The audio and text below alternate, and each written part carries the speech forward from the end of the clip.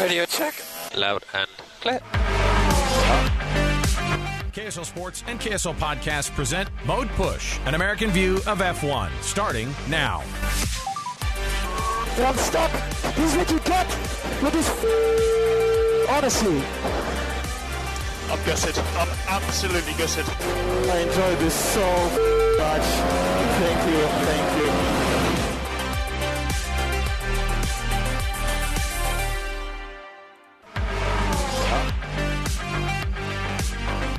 Welcome on in, everybody. It's another edition of Mode Push, an American view of F1, the podcast where we dive into all things F1, race previews, race reviews, all sorts of things as we get you ready.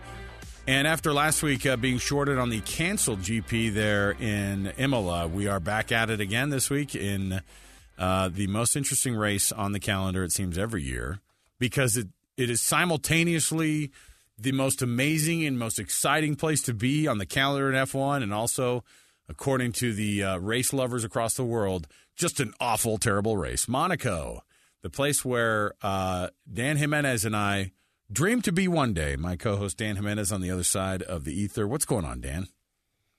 Just dreaming of a super yacht just parked up there in Monaco. Someday you and I will just be hanging out on the super yacht watching the race. And maybe Kimmy will just walk up there and be like, "This is crap," and just have a drink on the old yacht. Although our yacht would be less exciting than probably a lot of others. Like this week when we saw the one that had the Ferrari being craned over water onto a super yacht.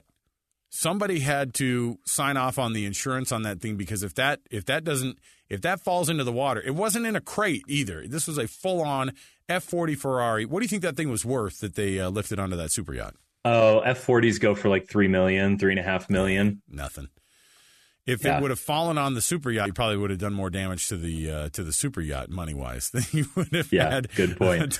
I was looking into it, and it looks like it's a marketing stunt that some dealer of high-end cars is doing, because the Ferrari, the F40 on the back of it has a license plate from some high-end dealer brand. But yeah, they parked this thing on the front of the yacht, and so they're in the shots this weekend as you're watching the race. You'll see a nice big Ferrari red F40 sitting there.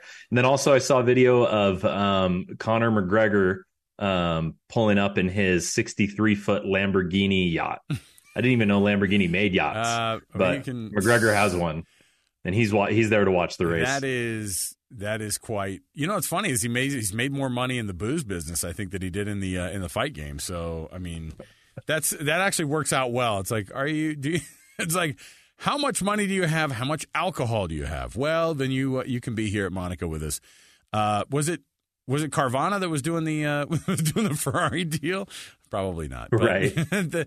It just is such a funny weekend as these guys get ready for this. The glitz and glam that surrounds the race, and these guys have to get ready for a race. But on top of it, everybody's chomping at the bit to ask them all of these questions that we had for Imola and all these questions that we had, going into this the triple header that we were about to get. And so, what are the biggest questions looming here as we get ready for Monaco in the next couple of days? Red Bull, will they have the speed advantage that they've had all season at a track that is much slower? Like, their advantage is that they've got very little drag and a lot of downforce at high speed, but that's just not going to matter as much this weekend. And so it's going to level the playing field. And being that it's so hard to pass during the race, that if somebody has just a banger qualifying lap, Ferrari, Aston Martin, and they start the race in front of Red Bull, like, Red Bull might just not even have a chance of getting around them outside of pit strategy. So I think this is the best chance we will have all year of somebody beating Red Bull. So I think that's the big story. There's also the off-track stuff that everybody kind of considers even more interesting, right? And especially because I think that at some point, some of the rumors, some of the driver, musical chairs that we at least kind of have in our head as to what could be happening, in the future for these drivers, there actually is stuff that gets asked at these press conferences. And I think one of my favorite questions, and this is such a Fernando Alonso response, I don't know if you saw it on Twitter. He was asked about Alonso, of course, was asked about somebody else's career. Hey, Alonso, do you think Lewis should stay or go? Talking about from Mercedes-AMG. Here was Nando's response. Quote, I have no idea. But he always said that he wins and loses together with his team. So if he's not winning, he should stay. Which was I couldn't tell if it was just a massive burn or it was a don't just follow wherever the fastest car is going to be. But I could imagine a world where why can't we see Lewis Hamilton and Fernando Alonso being on the same team? Yeah, well, that would be wild if he goes down to the customer team, takes Lance's spot, or Fernando gets promoted or something. Right. Yeah, I think that the probability of Lewis going anywhere else is very low. I think that, I mean, he said in the press conference, I think today, when, these questions were asked of him, he's like, look, yeah, we've had a rough, year and a half, but, I believe in the direction of the team. It's kind of a bit of a non-answer, but I think that they're going to offer him, I think, the best money with the best probability of continuing to win. I think he's hungry for another championship. So unless he was going to Red Bull, I don't think that the grass is that much greener anywhere else, to be honest. And we'll find out soon how these upgrades really have, or if they're going to turn the season around for Mercedes.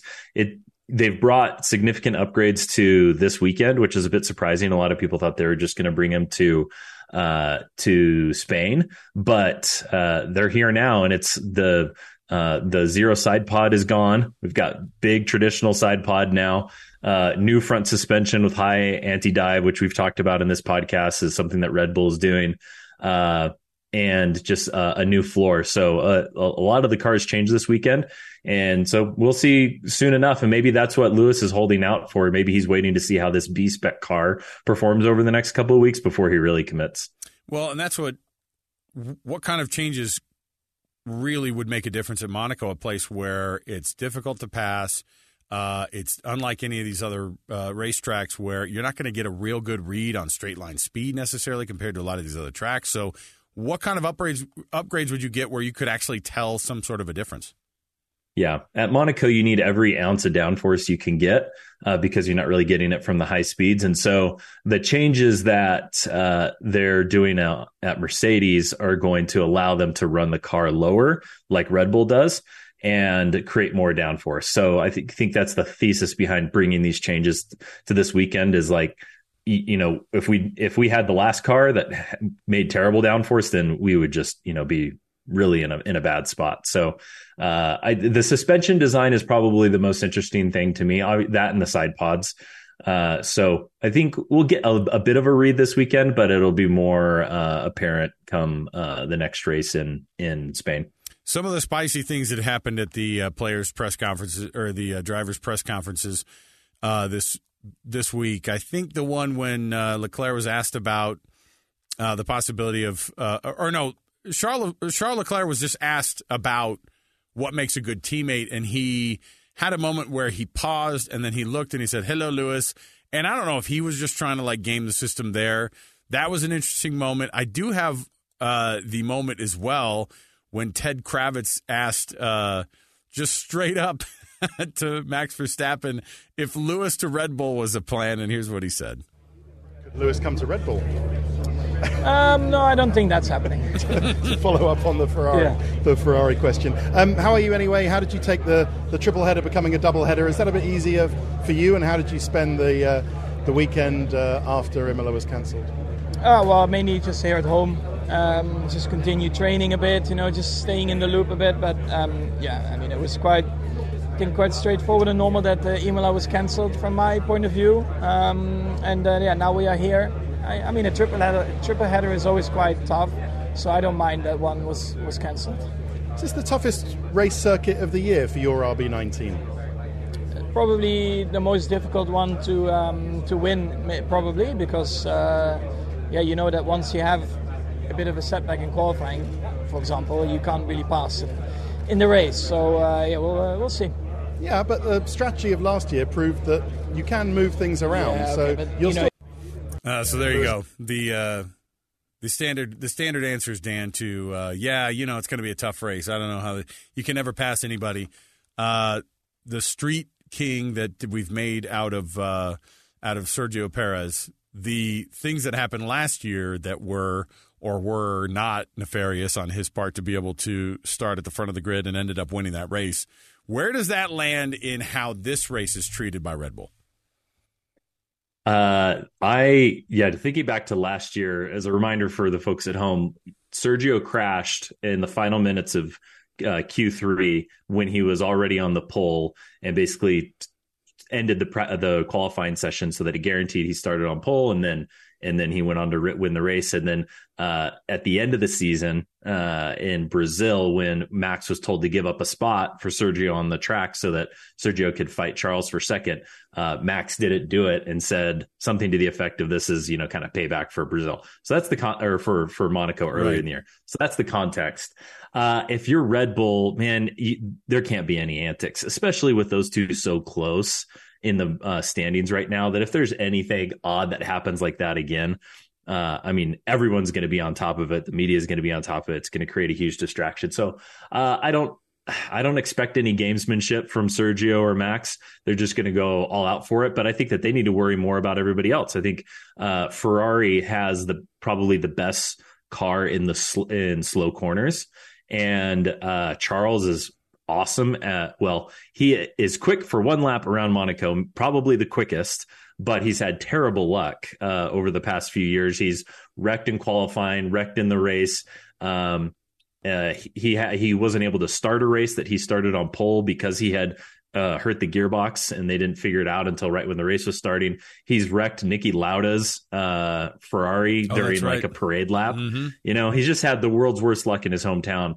And so I'm hoping for a turn of fortune for Charles, and that he actually wins this weekend. That's going to be my bold prediction. Okay. I don't know what these car setups are anymore. You know what I mean? Like you hear about what these upgrades that they're going to be, quote unquote, we're bringing upgrades here, we're bringing upgrades there.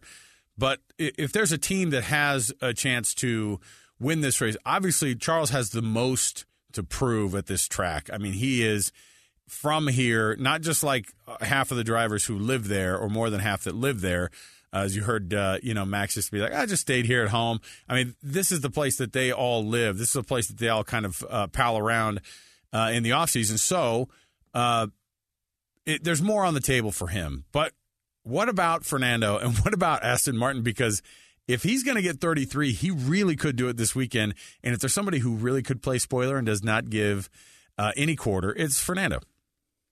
Yeah, I think the other element, too, is that there's rain in the forecast for this weekend. Ooh. And Sergio's good in the rain, but Fernando's really good in the rain. They asked him, like, hey, would you prefer dry or wet this weekend? He said, it doesn't matter to me. I think a lot of people would just prefer dry because it's already such a risky course to be driving. And it's like speed at Monaco comes from whoever can get their car closest to the walls on lap by lap and not hit the wall. And I think Alonso, he's got the experience for it. He's got a really good car. He's really good in the wet. So if the rain comes, I think that Fernando stands a really good chance. And I agree, this is his best chance all season to beat Red Bull and get that 33rd win. And they're coming on a little bit of momentum from, an announcement around moving to Honda as their engine supplier in 2026. And so I think they've got a bit of a, pep in their step, and this might be their weekend. Tell me a little bit about what this race and then going to Spain is in terms of like whiplash of tracks and I think a lot of teams are waiting till Spain to do their upgrades, right? Yeah, that's correct. It was a bit of surprise. There are other upgrades that are coming that are a lot more minor than Mercedes, but Mercedes was the biggest one of all the teams. Spain is a very different track. Spain is where teams have so much data. The drivers have so much time driving around it. A lot of tests that have happened there in the past. And so every driver knows Spain like the back of their hand. And it's a much more forgiving track. New this year is they're taking out the chicane on like the third sector. That should increase the speed and the probability of passing under the DRS on the front stretch. So that element is new this year, but it's going to be very different than Monaco. It's high speed. It's more of your general kind of average F1 track versus Monaco being the shortest, the tightest, the slowest, and the highest attrition rate of any track on the circuit. So, we'll probably see half a dozen cars retire during the race. And so for somebody like, De Vries or Logan Sargent, this is a chance for them to, fight there closer to the points if they can have a good race and keep their nose clean. So I also want to know a little bit about what some of these, these other teams that are in the middle of the midfield. I was listening to an interview with Otmar Snaffauer of Alpine, and that's a team that has a lot of question marks around it, but it's like also pretty dang. It can show up at these races, and I'm wondering what the midfield looks like. Is it actually this is the type of racetrack that they do put themselves a little bit further back, or is it one that you go, no, you could have an Alpine surprise winner, especially if rain is mixed into it? I just want the possibility of something more exciting than the 1-2 of Red Bull, and maybe that means Fernando winning, but he's also been on every podium, it seems like, this year except for one. Yeah, I'm very excited about this race. It gives us the best chance for somebody, like you said, in the midfield to move up either through a really good Saturday qualifying session or making the right strategy call in the race if rain comes or if tire degradation is different than what people expect. And once you gain that track position, you can hold it. It's just very, very hard to pass. There's only one DRS zone on the front stretch. It's very short. It doesn't really provide a lot of an advantage. And so look to some surprising, finishing order for this race compared to what we've seen all year. As we look at the rest of this race of this weekend, what's the future of Monaco? Because I know that at one point they started discussing that this racetrack is not the best for the competitive side of things. And new folks like myself to F1, relatively new, 5-6 years that I've been watching racing, Monaco is fun, but I also hear how boring it is in terms of not being able to pass. Where does it live in the future? Because you have some people who are like, you will never take this race away. I will die before you take this race away. And then others that go, hey, this isn't a really fun place for these drivers to come. But at the same time, the PR that surrounds Monaco and what it's the Las Vegas of the European races, I would assume. And so where does it live in the future of F1? Man, I hope we never stop going there. I think that it should just be the staple on the calendar. We've been racing there since 1929 was the first race in Monaco, and has been part of every single Formula One season. And it's part of the Triple Crown of auto racing, the Triple Crown being the Indianapolis 500, the 24 Hours of Le Mans, and the Monaco GP. So I just don't see a world where you could actually just dismiss it. Yeah, the racing doesn't have a ton of passing, but there's other tracks we go to that don't have a ton of passing. And it brings so much to the sport in terms of culture and identity and money. Obviously, it'll draw a big crowd in person, but also on TV. And it's part of Memorial Day weekend, which is like, I always call it racing Christmas. Like this weekend is racing Christmas, right? Sure. Because you've got the Indy 500 on Sunday. So wake up, watch Monaco, then turn to NBC and watch the Indy 500. And then if you're a real glutton for punishment, turn on the Coke 600 and watch 600 miles at Charlotte Motor Speedway. What's funny is I feel like you'll do all those things.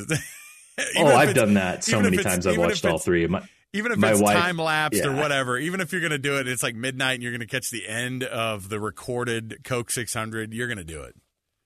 Oh, no. Back when I was working in racing, it was wake up, watch Monaco, go to church, come home, watch Indy 500, then jump in the car and go to Charlotte Motor Speedway and, use my credentials, get in and just sit on pit road and watch the race until midnight, get home about 1:30 a.m. and then have to be at work at 6:30 in the morning. So, it's racing Christmas this weekend, guys. That's good. That's really fun. You should do it. And, when I was a kid, it's funny how much it's actually kind of come full circle. The Indy 500 for a long time was not talked about in the American sport zeitgeist that often. It would show up on the weekend of Memorial Day weekend, and you remember it being kind of maybe on NBC Sports or whatever. But I remember obsessing over those qualifying laps, the qualifying speeds. the insanity that is the Indy 500 and the historic part of what it is. I feel like that's coming back a little bit, don't you? And I can't help but think that the resurgence of F1 in the U.S. has probably helped that too.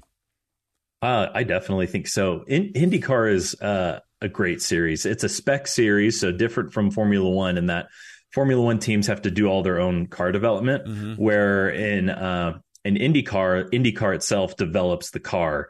And then you buy spec parts from IndyCar and their suppliers. And then it's up to each of the teams to do all the relative different setups. So different springs, roll bar settings, shocks, like motor development. But the car itself is like the same across all the teams. And so it's a super competitive series. The championship comes down to the last race of the season every season. And the Indy 500 is the most competitive race because it's just full out who's got the most guts, who can get the run at the right time. And it's always, winner takes the lead in the last 5 laps. I just can't remember one where anyone ever walked away with it, just with how the drafting works and how those cars are. It's super exciting. So I mean, if you're an F1 fan who needs more of a racing fix and wants to see a lot of passing, watch IndyCar. I forgot that I got a text this week, and somebody asked me to ask you a question on engineering. This is now you and I haven't. Here we go. You and I have not discussed this beforehand, and so this is kind of like you're taking this question cold. But when all the sparks are flying off of a car coming down a straight, and it's whatever the protective plate is underneath, how on earth is that helpful toward these cars going fast? Yeah, it's not. It does create some resistance and some drag, but it's pretty minor. And a lot of that, you'll see it more at the start of the race. And then as the race goes on, it'll wear down. And the goal is to get to a point in the race where you're like perfectly sealed off on the bottom, right? So you want a bit of wear at the beginning, especially the start of the weekend. There's rules around how much they can grind off of, those plates. Right. They can't grind off too much because it's essentially, you're getting the car effectively lower. So there's requirements around that. So the teams, they just engineer to that. They just know we're going to grind off a bit of this, but we're going to get it down to the bare minimum by the regulation so that we can run as low as possible.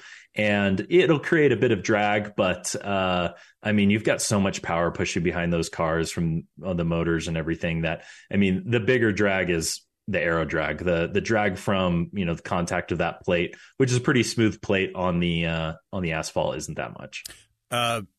What is that plate? Is it all titanium? Is that what it is? Is that the thing that creates all the sparks? It's a good question. I would guess it's steel. I could look it up, but my guess is it's steel. I was like, they'll probably want to just do whatever's light, right? Whatever they could get away with is the lightest thing that would. But I don't know how titanium would act scratching against, some concrete for some stretch of that. But whenever I see the sparks coming off it, I'm like, that is awesome. But also in a sport that talks so much about how.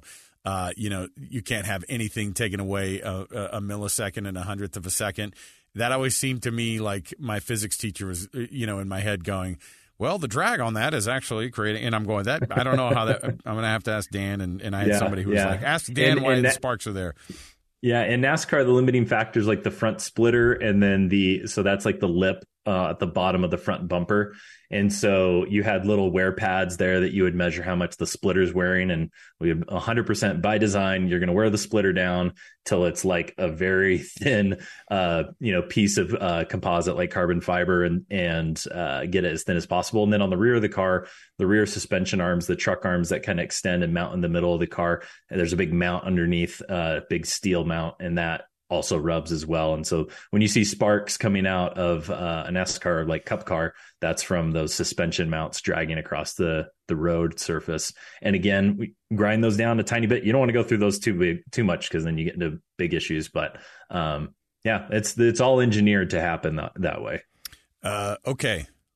Look, give me. You already gave me a little bit of a peek into your surprise winner for this weekend. Give me a podium finish and maybe some surprises, some bold picks that we maybe wouldn't necessarily imagine for the weekend at Monaco. I'm going to go Charles, Fernando, Sergio. Charles first, second, on the third. top. Okay, say it again. Charles on top, Fernando second, and Sergio Perez third. Wow. What happened to Max? I think his luck's going to run out. Is this a DNF I think his luck's going to run out. Okay. Yeah, something's going to happen. Okay. All right. If rain's there, then I'm all for it. Did we have a weird winner at Monaco? Not even just Sergio, but what was the race that Esteban Ocon stole maybe a couple of years back, or maybe it was last year? Ocon, he won Hungaroring. I think that was the Hungary GP. But that was in the rain. I think and he got the right strategy call there. But, we had Daniel Ricciardo win a few years ago. That was a bit of a surprise 2018, win. yeah. Yeah. So I'm going to go. You ready for this one? Somebody who probably, he's annoying for me right now, but I think that he still, for some reason, is underrated, and he's definitely the better of the two teammates. I think George Russell is going to either be 1 or 2. In fact, I'm going to just go ahead and say, the upgrades that Mercedes did, they did it for a reason. Toto hasn't lost totally everything on in terms of smarts. I'm going to say Mercedes goes. I'm going to say George 1. I'm going to say Max 2, and I'm going to say Lewis 3. All right. Man, that's like we've seen that podium before, but. Although we haven't seen George maybe on top of that podium before, but 2 Mercedes and a Red Bull planted in the middle we've seen before. So maybe that ends up being it. I'm going to say also surprise point winner for this weekend, Yuki Tsunoda, 8th place. Oh, yeah. 8th place at the high. I think that he'll be 8th, not or better, but he'll be at best 8th place. But I think he'll be 8, 9, or 10. He'll get some points in Monaco this weekend.